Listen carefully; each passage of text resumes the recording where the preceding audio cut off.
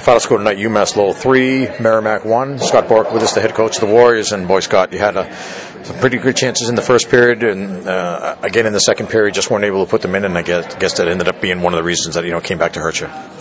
Yeah, we worked really hard for our chances, and theirs came a little bit easier, and they got three. I kind of call them confidence goals. They were a team that's been winning a lot, and pucks end up in the right area of the rink, and they end up on your stick and ends up in the net. And when you're a team like that doesn't score a lot, we haven't been winning. We squeeze the stick too hard. We play a little bit.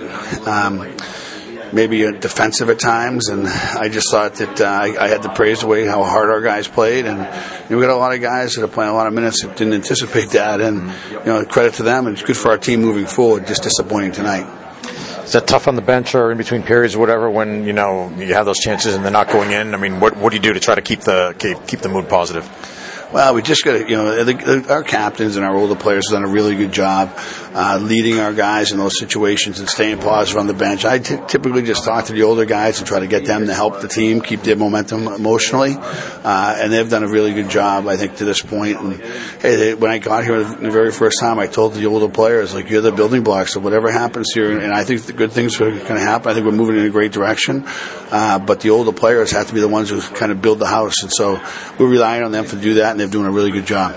It seemed like a number of things. Sometimes you play good teams, and then even if you don't win, it helps you carry over. I thought playing Duluth last week, maybe there were some positive things that came out of that, and the way you guys came out in the first period tonight. I mean, for example, 11 shots on goal, I think, but a number of them pretty good chances, and you guys were quick on the transition, and also I thought spreading the zone better than maybe you were against Duluth with getting the defense involved into play.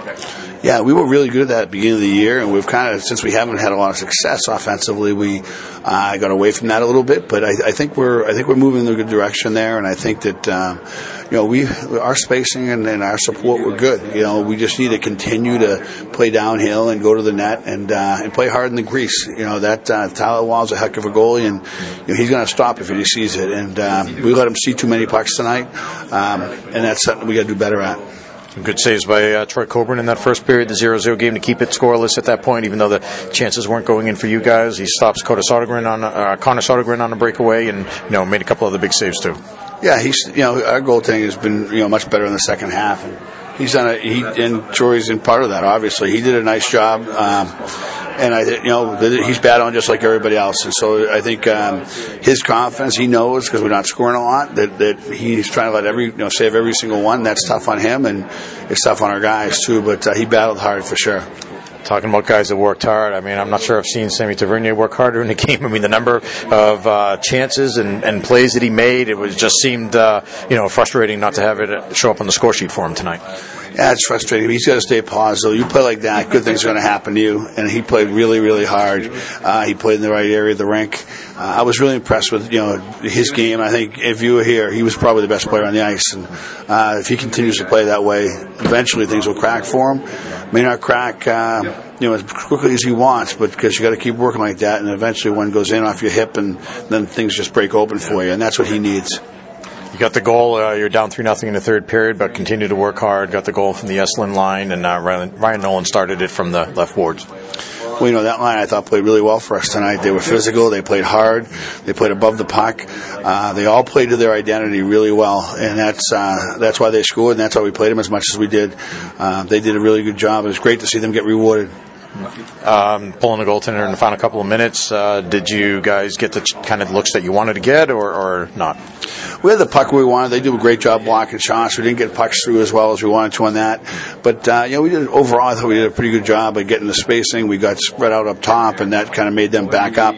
And we just needed one at the net, and we got a couple there, but we didn't get the second chances. I didn't think the guys off the sides attacked well enough on the rebound opportunities. But that's something that's our offense right now. And because we're struggling, guys go to open space when actually the good space of being is crowded.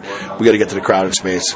Yeah, maybe with all the guys that you've had hurt, again, not to use it as an excuse, but guys that, have been hurt up front, and it's kind of affecting, the offense. You go 0 for 5 on the power play tonight, and they go 1 for 3. Maybe it goes the other way if it's different. But I guess overall, what were your thoughts on the special teams tonight?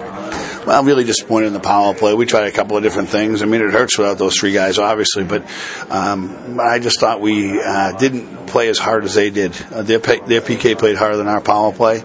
That's when you're thinking, and when we were having success, we weren't thinking. We were just moving pucks and getting pucks to the net and winning that race. Tonight we didn't do that, and that's why the power play wasn't successful.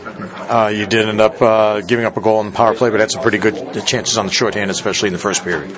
Yeah, we had great chances. We transitioned really well. We forechecked well, and we just didn't.